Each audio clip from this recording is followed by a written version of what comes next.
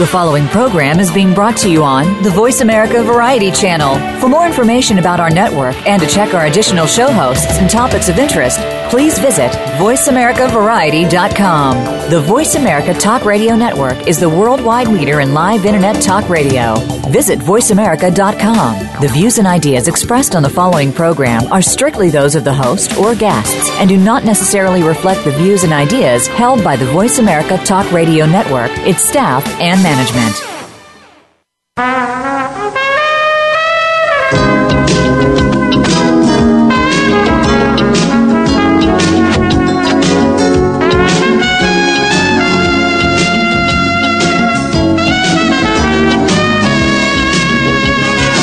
Welcome to PI's Declassified, an inside look at the world of private investigators.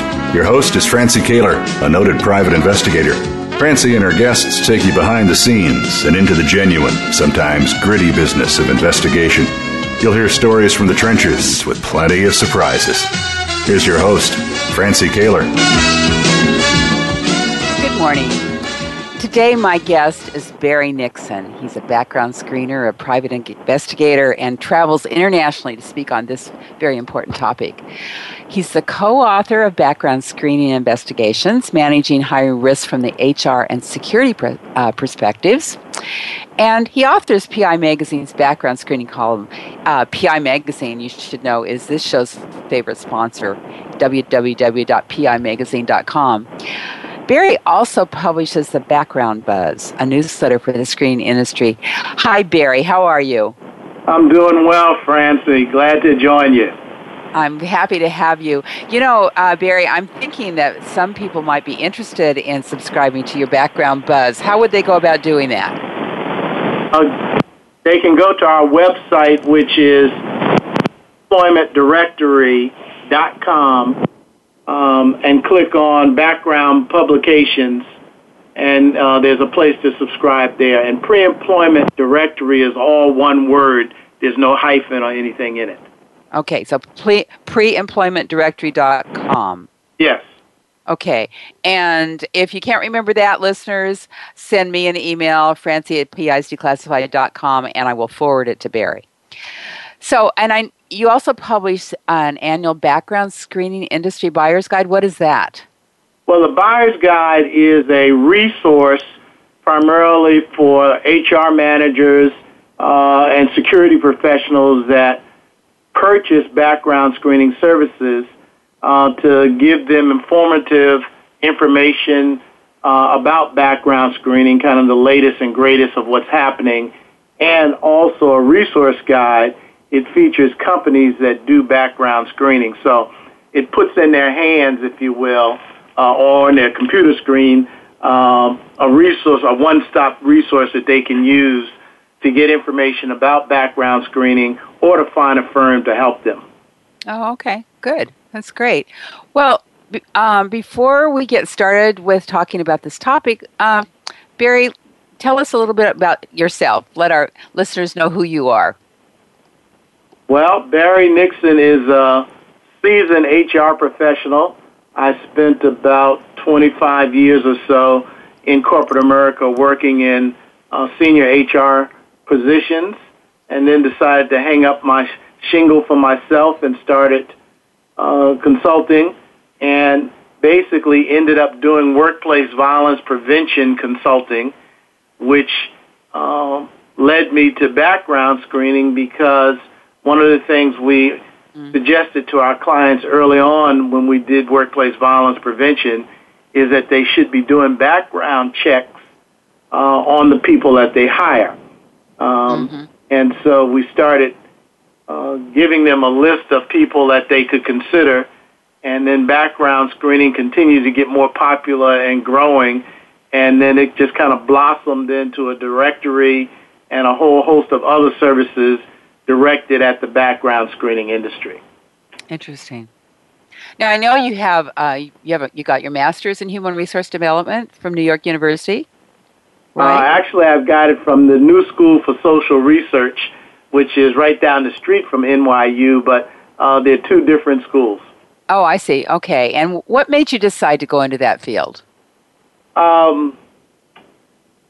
Well, Well, at the time that I got my master's, I was actually working in human resources for a Metropolitan Life Insurance Company, and recognized it was a growing field and something I was very interested in. So I had the insight to kind of go get some more education. And the new school actually was the first school to offer a master's degree in human resource management. So I was in New York at the time, and it was a good school, and we came together, and it all worked out.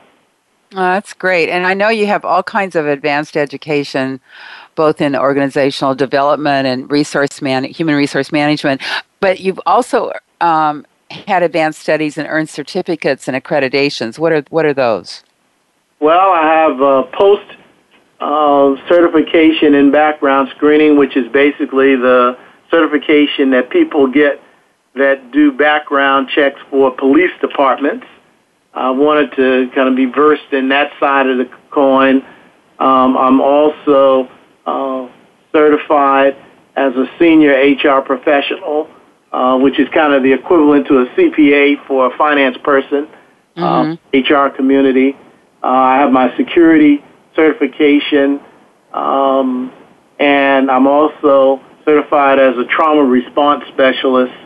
So I picked up a few things along the way. Yes, you have. And you mentioned POST. Let's tell people what that is, because not everybody would know that. That stands for Peace Officers Training and Standards and Training. Is that correct? Exactly. You got it. Okay, good. And then talk a little bit about the National Association of Professional Background Screeners. Well, the NAPBS is an association that was formed for professional background screeners. So anyone that's involved in the background screening profession can join NAPBS. And it's an association that's geared towards improving the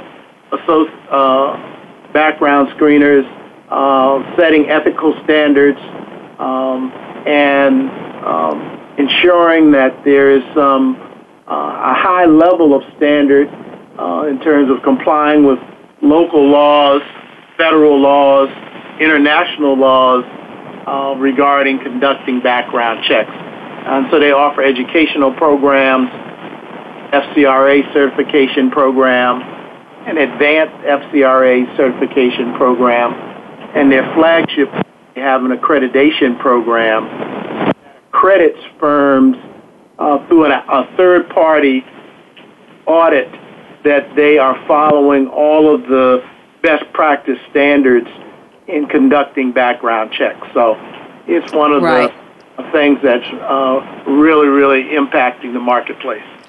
Now, you mentioned the FCRA barrier, and this is confusing for people, I think, because FCRA means the Fair Credit Reporting Act. Tell how that applies to background screening. It's a very good question. Sometimes when I do presentations, I will ask people, how many people in the audience are consumer reporting agencies? And, I get blank stares. And the Fair Credit Reporting Act is a little misleading because it doesn't just apply to credit. It applies to any organization that reports information on consumers that is deemed as personal identifiable information.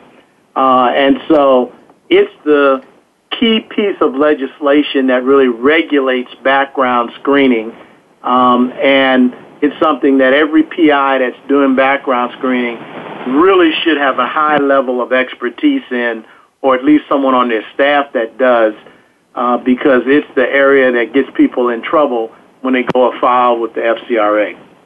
Exactly. And then not only is there the federal FCRA, but I know we in California here have our own FCRA, our own ICRA, I guess it is called, and then probably other states do have something similar as well, or some states do. Absolutely. And so it's important that, you're right, they know the federal FCRA, but also whatever state they're doing business in, that they also are aware of what the state regulations are, because in some cases, the state regulations may actually be more stringent. Mm-hmm. Right, which is true in California. Exactly. For sure. Yeah. Yeah.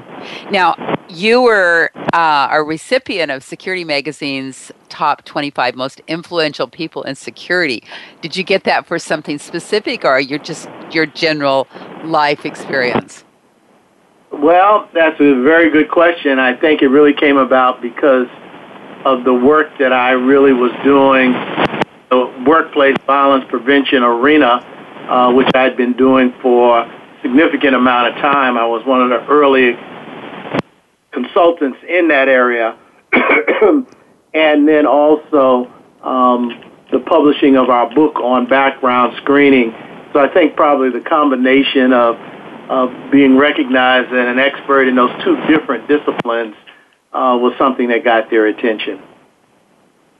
Well, and I know that you're on. We talked about the NAPBS. You're the co-chair of the International Committee for Background Screeners. So that's a puzzle. How do you do international backgrounds? Excuse me. Yeah, international background checks is that's the emerging marketplace for background screening. I mean, it continues to grow every year. And at this point, roughly about 13% of the U.S. population is made up of immigrants, people who were born in another country. And so the need to have the ability to conduct a background check at the place of origin, meaning where the person was born or lived or perhaps went to school, is an increasing need.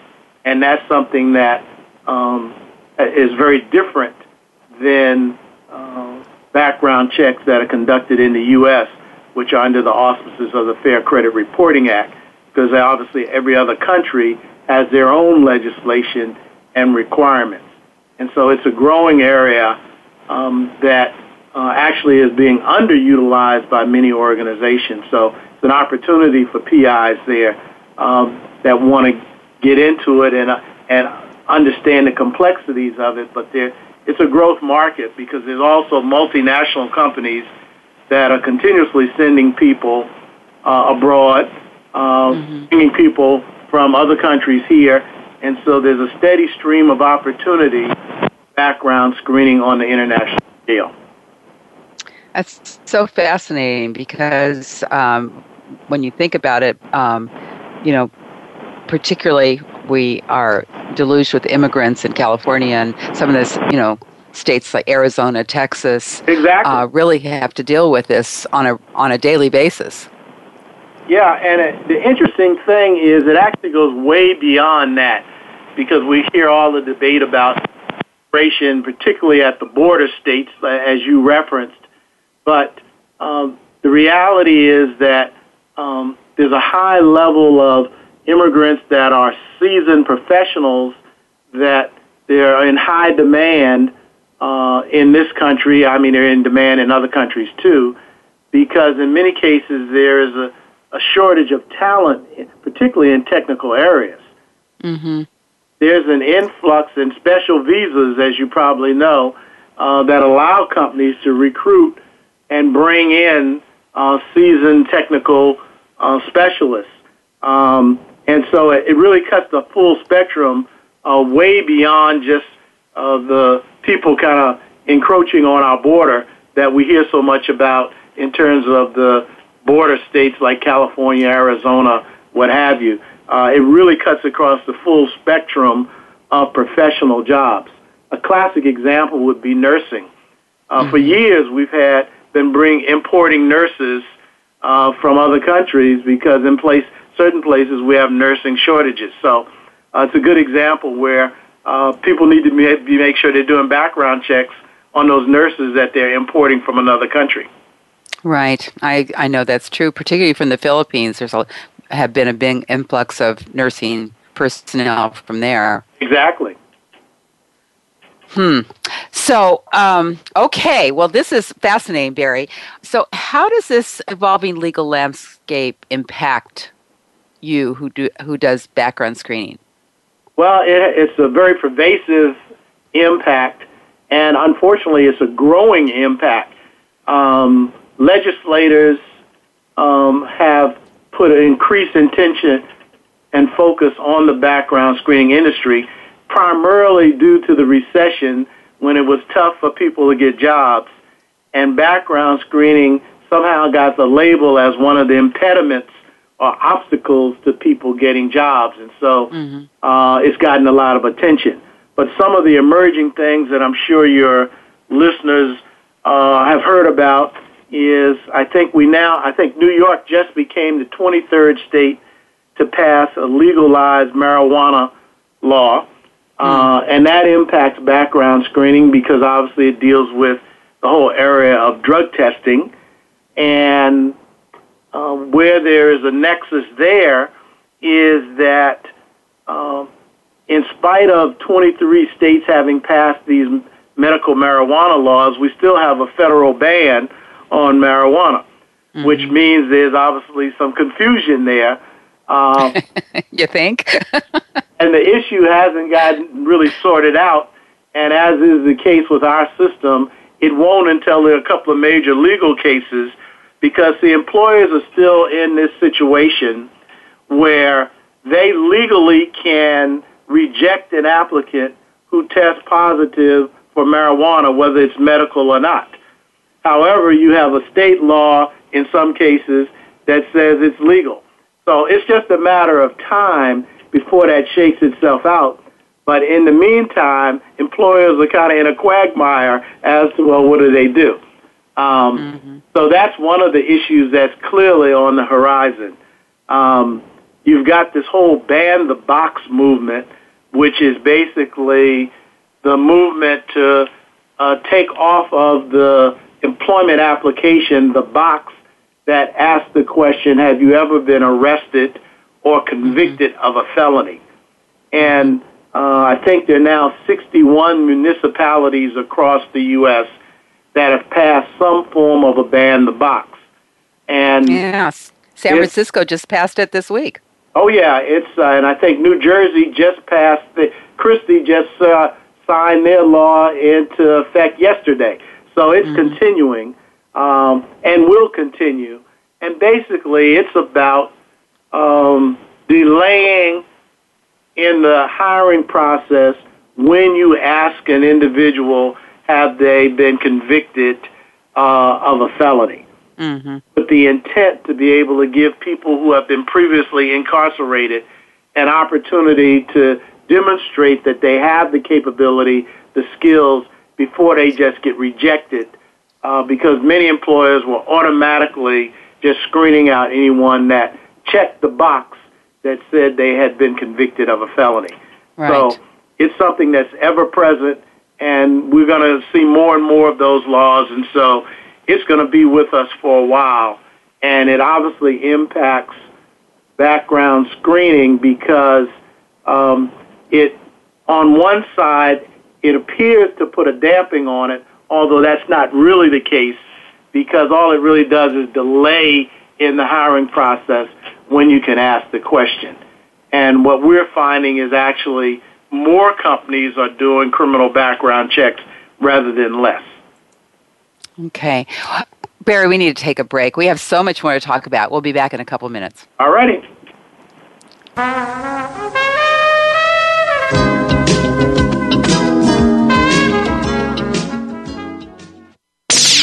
The Internet's #1 talk station. #1 talk station. VoiceAmerica.com. Talk, talk, talk. That's all we do is talk.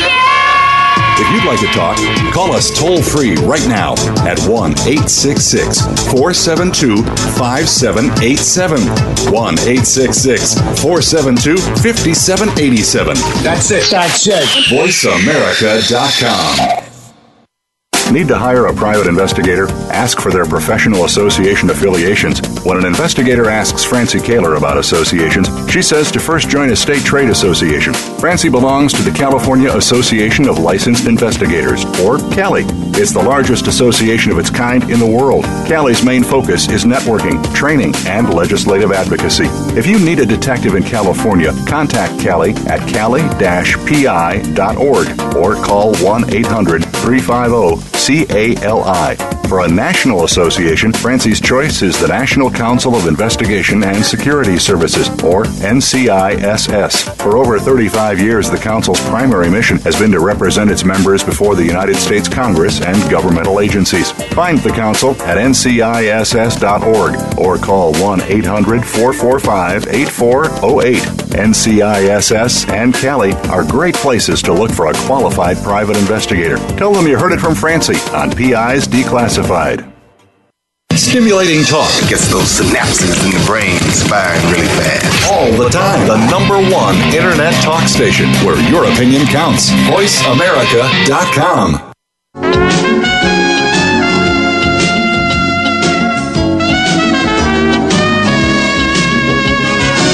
You're listening to PI's Declassified with Francie Kaler.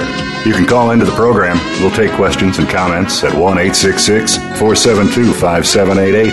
That's 1-866-472-5788. You can also email your question to Francie. Send it to francie@pisdeclassified.com. Now, here's Francie Kaler. Private investigator and background screening expert Barry Nixon is discussing the trends in employment screening. Barry, you were just talking about the ban the box movement. This is particularly significant with the prisoner early release program that is going across the country. Yes.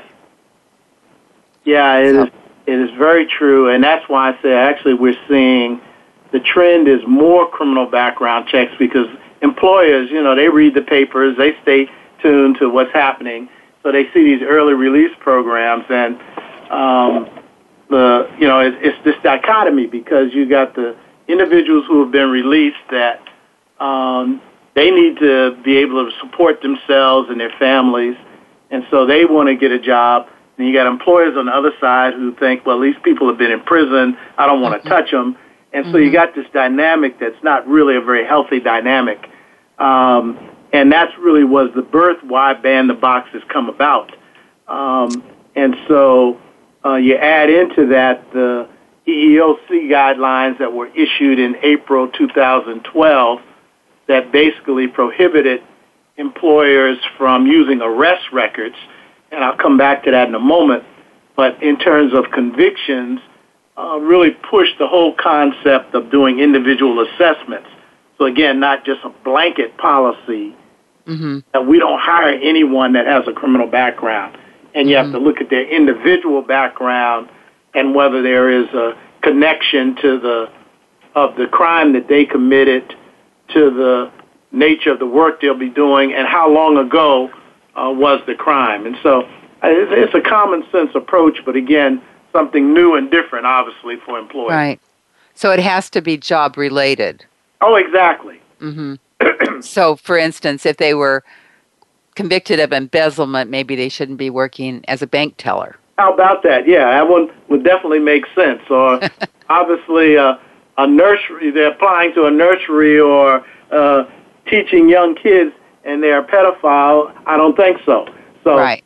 The law doesn't say, hey, you got to hire somebody with a criminal background that fits, into your area. What it says is you got to take a really look at the situation. And let me share with your listeners a classic example. And this is a real case. Young man who was 18, so he's at legal age, got arrested and went to court because he mooned somebody in a public place. He basically got convicted for a sexual crime. Right. It's on his record. So now he's 25 trying to get a job, or he's 35 trying to get a job. He shows up as a sex offender. Right. And if you don't look at the details of the case to really find out what was the nature of it, he did something stupid at age 18, and all of us have, you would automatically screen it out. And what I think the general public doesn't know, Barry, is that anytime it's a sex-related offense, even if it's minor like the one you just described, they end up having to register the rest of their lives. Exactly. But you're right. See, the general public, and in many cases, people who are in employment or HR don't understand that. And so it's like, hey, he's a sex offender. We ain't touching him, you know. Mm-hmm. Okay, so in that area, what does an employer do? Because isn't an employer still liable for the actions of their employees if they make a bad hire? Yes, and what you're talking about is negligent hiring, which is certainly a well-established legal concept across the U.S. But negligent hiring cases hinge on whether employers took reasonable steps to do due diligence during the hiring process. So if they do a thorough background check, and let's use the gentleman I just talked about, the 18-year-old, and they look into that situation and they say, you know, this was 10 years ago. He was 18. He was just getting out of high school, and now he has good work experience and qualifies for our job, and we hire him. And then he works for them for 5 years, and let's say he does something. I can't say that they would win the case, but I can tell you is that there's not an automatic nexus, the fact that he was convicted of mooning somebody and that later on he assaulted somebody. So too often that's what employers assume, but if they do their due diligence, negligent hiring cases, are not that easy for plaintiffs to win. Okay. All right. So I know that people can, if they have maybe misdemeanor and even some felonies, they can have those records expunged. Yes. How does that affect background screening? Well, that's a very good question because, in essence, and there are many states now that are passing laws that are making it easier for previously incarcerated persons to get their their criminal backgrounds expunged or basically not visible to employers. And it impacts it because background screeners have to know where those laws exist because that means you can't report that information. And so, because one of the challenges is that the information that you get, even if you go directly to the court, sometimes is not updated and current. So you get a record that Barry Nixon has a record, but the court yesterday just expunged it. You didn't know that, but then if the professional background checker realizes that, they cannot report that information to the company that has hired them because it's not something that can be used. So it's something that they really have to be on top of as to what is the law in a particular jurisdiction where they're doing business. Yeah. Because otherwise they can really run afoul of the law. The same thing applies with over a certain amount of years. If you find a criminal conviction, you can't report it. You can't even mention it. That's exactly right. It's like it doesn't exist. Yeah. Wow. That's why, again, being very cognizant and up to date on what the laws are, certainly FCRA, but as well in your state, very, very important to stay on top of that. It's not something where you can be laissez-faire about being current because we're seeing an influx of class action lawsuits around really basic FCRA stuff. So people are kind of asleep at the wheel. So what are some of those lawsuits that have come down recently, Barry? Well, interesting enough, one is with our government, the Census Bureau, who is has a case that's pending against them for disparate impact, which is the big issue that EEOC has raised. for Hispanic and African Americans being screened out because they have arrest records. So that's one to keep an eye on. Is that the Hauser versus Pritzker? Yes, that's the Hausers versus Pritzker case. Yeah, so that's brand new. Yes. July 2014. Exactly. What state was that filed in? That's in New York. Okay.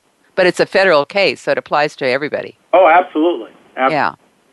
So, again, that's one to definitely keep an eye on.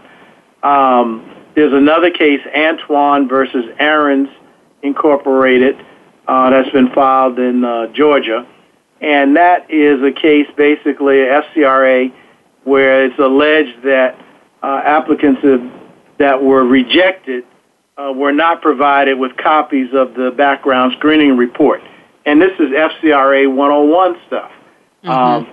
And so, again, the class has been certified. Now, obviously, we don't know what will happen with the case, but these are the kind of things that should never even end up in court, in my opinion. You've got a couple of other cases like Reardon versus Closet Maid, and this is a case where, interesting enough, the courts found that the waiver that they used was appropriate.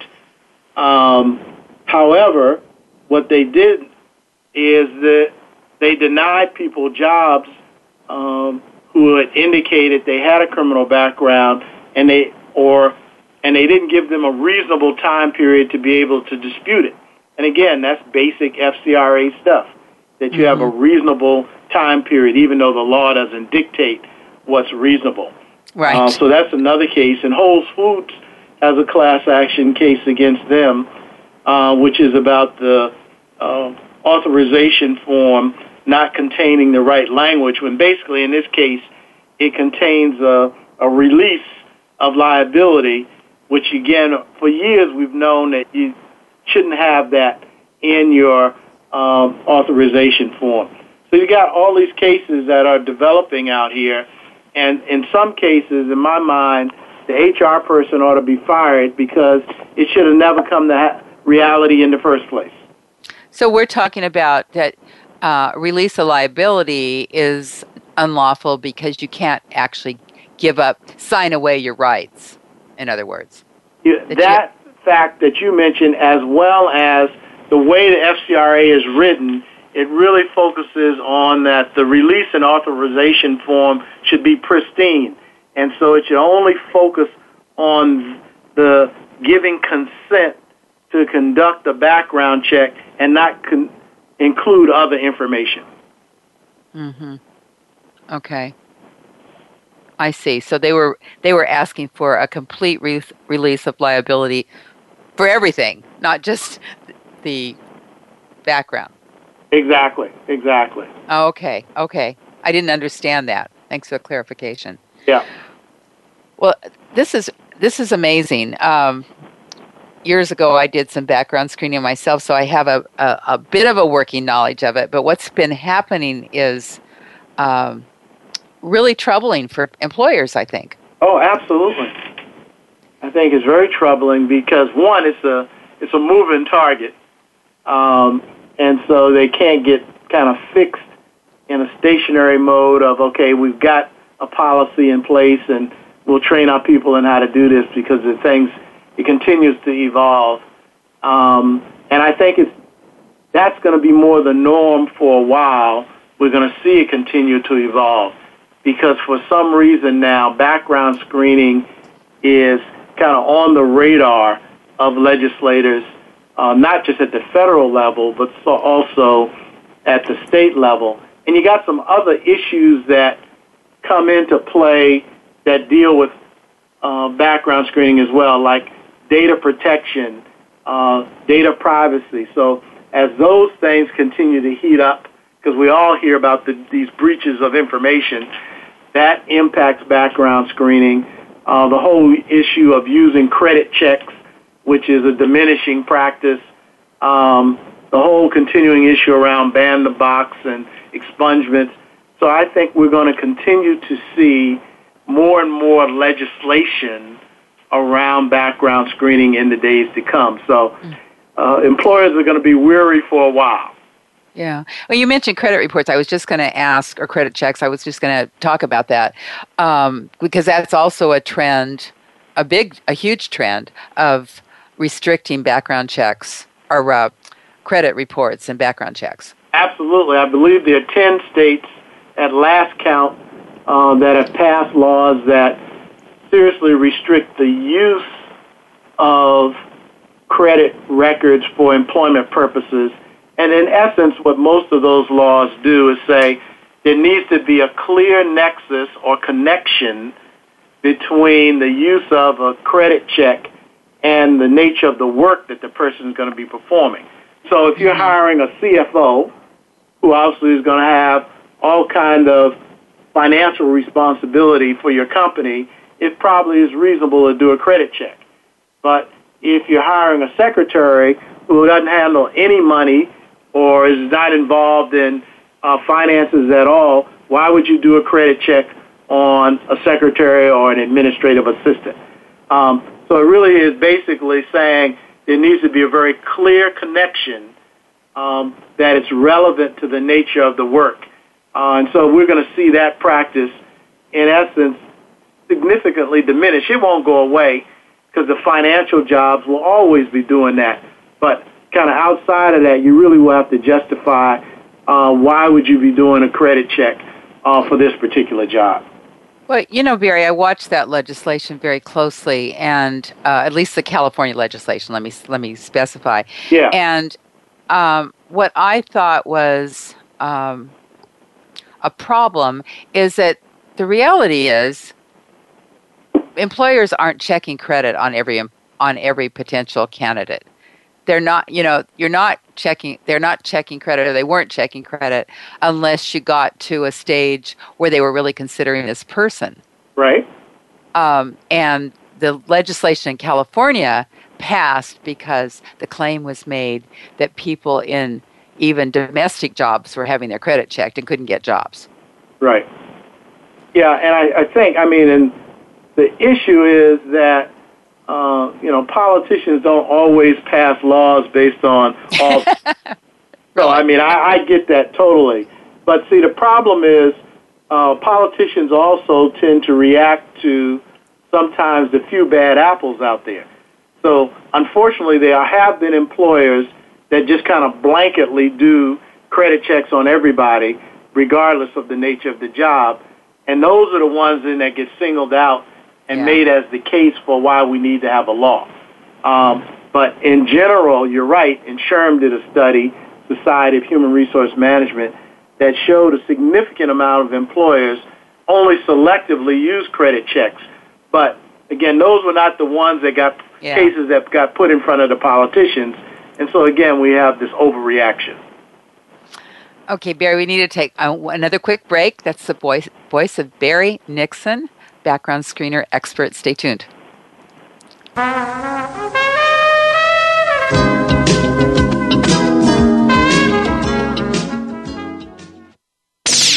The Internet's #1 talk station. #1 talk station. VoiceAmerica.com. Need to hire a private investigator? Ask for their professional association affiliations. When an investigator asks Francie Kaler about associations, she says to first join a state trade association. Francie belongs to the California Association of Licensed Investigators, or CALI. It's the largest association of its kind in the world. CALI's main focus is networking, training, and legislative advocacy. If you need a detective in California, contact CALI at cali-pi.org or call 1-800-350-CALI. For a national association, Francie's choice is the National Council of Investigation and Security Services, or NCISS. For over 35 years, the Council's primary mission has been to represent its members before the United States Congress and governmental agencies. Find the Council at nciss.org or call 1-800-445-8408. NCISS and CALI are great places to look for a qualified private investigator. Tell them you heard it from Francie on PI's Declassified. Talk, talk, talk. That's all we do is talk. If you'd like to talk, call us toll-free right now at 1-866-472-5787. 1-866-472-5787. That's it. VoiceAmerica.com.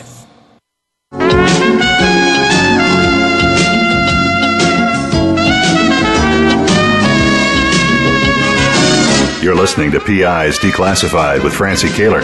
You can call into the program. We'll take questions and comments at 1-866-472-5788.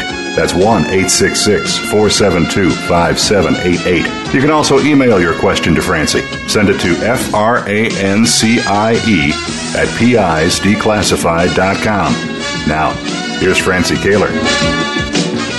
Today's program is background screening, likely to get harder before it gets easier. My guest is Barry Nixon.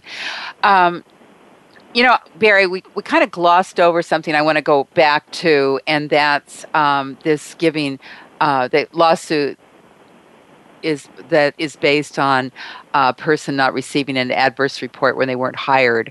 Let's talk about that for a second, because if somebody is not hired because of something that's in their background, criminal conviction, I don't know, whatever it is, the company is required to give them a report, that screener's report, correct?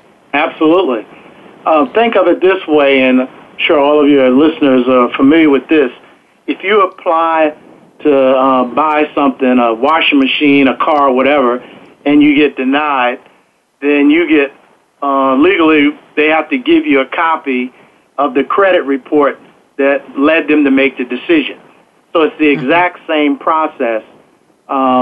If someone applies for a job and you check their background out with the background check and you decide, because they had something negative in their background in that report, then you have to give them a copy of the report. And so, it's one of the fundamental premises of the Fair Credit Reporting Act. And so we've got cases emerging where employers haven't been doing that. I guess they've been trying to save money, or I'm not sure what they were doing, but that's really what it's about. And it's one of the fundamental requirements of the Fair Credit Reporting Act. And whose responsibility is that, Barry? If you're a background screener, is it your responsibility, or is it solely the employer's responsibility? That's really an excellent question, because ultimately the employer is the one that's liable. Now, they probably contract with their background screening firm that they've hired to do that. And so the background screening firm should obviously, any credible, legitimate background screening firm should know that that's a requirement and should obviously be providing that to their clients' applicants. But at the end of the day, if they don't, the lawsuit is going to name the employer. So the employer really needs to make sure that the background screening firm is actually doing it. So from a liability standpoint, if you're a background screener, a private investigator doing background screening, and you send the employer the information along with a disclaimer saying this is required to be, the candidate is required to be notified of this, how are you covered? No. I would be very sketchy, and again, I'm not an attorney, so I'm not giving legal advice. Okay. You know that routine. Yeah. But just putting in a disclaimer, I don't think would cover you. And I think that what you ought to do is have a process, a procedure in place so that when the employer, you know that the employer is rejecting the applicant, that you automatically have a process for sending the person a report. That's consistent with every case. Interesting. Okay, so let's talk about international screening. Because, you're right, this has to be an emerging problem, if nothing else, because we're not able to check on people outside the country like we are candidates who are born in the United States. Well, interesting enough, Francie, we can, in many cases, the information for checking on a person outside of the U.S. is there, but knowing how to do it and how to get that information obviously is much more complex because in many countries they don't have the same setup, certainly the same court system, the same access to computer systems that we have, but the basic information of getting criminal records, getting credit records, driving records, those kinds of things, in most cases, in a lot of countries that's available, but again, the information is different. For example, we use as the identifier a Social Security number. Well, other countries don't necessarily have a Social Security system. So you have to find out what's the identifier in that country that you use for identifying people. And the laws are different, so even the definition of what is a crime may be different. So you have to. That's why it's important to use a local resource that is familiar with the terrain in which they're doing business, because you can't use the U.S. as a basis for making assumptions about even what is the definition of a crime. Right. And so it's something where there's a growing network of background screening firms, many of which are PIs worldwide, that do background checks in their country. And it behooves PIs here or background screeners here to tap into that network and to utilize those resources. But it is a growing trend because we've got multinationals in both directions hiring people from one country, moving them to another. There's lots of hiring of immigrants from other countries. And so there's lots of movement of people across borders, and we do need to be able to do due diligence on those individuals. Well, Barry, the article that I read that you wrote quotes as high as 25% of the applicants, international applicants, have falsified their education and employment. That's right. And that's because they're betting on that the complexity and difficulty in doing international checks, that many employers just won't bother with doing it at all. And so what happens is you see applicants coming in from other countries that kind of are lying about their education background and or using these services that promote false credentials. And unless an employer really uses a professional background screening firm to check it out, they can basically get blindsided and hire somebody that doesn't have that doctoral degree that they claim they have from some university in India or China or wherever it might be. And do you have a feel, Barry, for how many U.S. companies actually conduct background screening? It's a good question, and it really is no concrete research, but the data suggests that there's probably around 2,000 plus background screening firms in the U.S. And it's a moving target because there are mergers and acquisitions that take place and new players that come into the business almost every week. So, but my rough guesstimate would be somewhere in the neighborhood of 2,000. Background screening firms. Yeah. And then how many businesses statistically conduct background screening? I think the numbers have been approaching probably like the mid-90s. In the high 90s is the percentage of businesses that are doing some form of background checks. Now, they don't do all, but I think the highest form of background check is criminal records. If you, for example, and tying into your question about international frauds, education, for example, the number drops down to about 60% of employers actually do education verification, which I find very interesting. But so some form of background check well into the 90s, yes. That's a surprising figure to me. Yeah. Even the small businesses, mom and pops, and sole proprietors.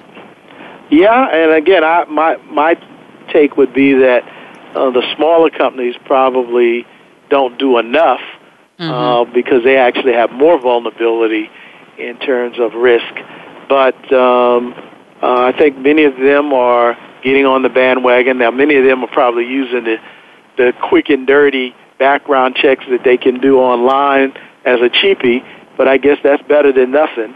But, I think that many of them are doing it as well.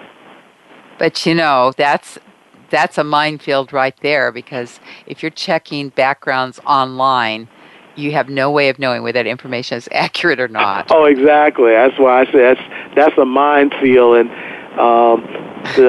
many of these online services, you don't know not only that it's the right person, but you don't know the timing of the data of when it was there, how accurate it is. Right. It's missing a lot of information. So it's not something that should be used as your primary source. But unfortunately, there are a lot of employers who are trying to save dollars who do it and say, hey, I did a background check. Right. Yeah, they get themselves in trouble. Yeah. So while we were on break, you and I talked briefly about checking. There's so much information that we get on terrorist activities these days and people suspected of being terrorists. So how do you look at that? Well, there is actually one of the types of background checks is a terrorist check. And particularly the U.S. government produces a number of different reports, terrorist lists that are accessible, that background screening can check if that's something that an employer wants them to do. So there is information that is available to see if that person, an applicant that they're hiring, is actually on one of those terrorist lists. And is that a public record, Barry? It is a public record, actually. Is it? And again, it's one of those public records. You just got to know how to get to it, but it is a public record. And if somebody doesn't know how to get to it, can they do a Freedom of Information request? Well, that's probably the long way to get to it. I guess they could, but there are several different lists. I mean, for example, the list that most of us are probably familiar with is the no-fly list that is maintained by TSA. Okay. And so that's an example, but there are a number of lists like that the government has where they've designated that this individual is known to be affiliated with a terrorist group, and that those, the Department of Treasury has them, Department of Justice. So there's some lists that they have that PIs or background screening firms with a little bit of effort can find that and then get that information for the employer if that's something that the employer wants to know. Well, and one of the challenges with that is many times people in those positions that are identified with terrorist groups turn their names around. They'll have their last name first or their middle name last. Or how do you maneuver through that part? Well, I mean those are tricks that not just the terrorists use, because people do the same thing. That's true. In terms of they'll change the spelling of their name and what have you. So that's where really getting to some kind of ID trace or identifier is real important, so that you can get an official record. And I mean that's where Social Security comes in the U.S. Driving records are very good for that. And then you match up to make sure that you've got the right person, or that it's Barry Nixon, but instead of spelling it Nixon, I spell it Nickson when I apply for a job, but I still use my same date of birth, and my Social Security number is the same. Then it ought to raise a question. Well, what's the right spelling of this guy's name? You know what, Barry? We're down to the wire here. We're at the end of the show. Can you believe that? It's gone so fast. Thank you so much. This has been so interesting. Thanks for joining the show. Many people are interested in this topic. And for you listeners, join me again next week as we declassify more real stories from real investigators every Thursday morning. It's PI's Declassified. I'm Francie Kaler. Thanks for listening. Thanks, Barry. Thanks, Francie. All right. You've been listening to PI's Declassified with your host, Francie Kaler. Tune in every Thursday at noon Eastern Time. That's 9 a.m. for you West Coast listeners. PI's Declassified explores stories of deceit, mystery, and detectives unraveling the truth. Every Thursday at noon Eastern, 9 a.m. Pacific Time here on the Voice America Variety Channel.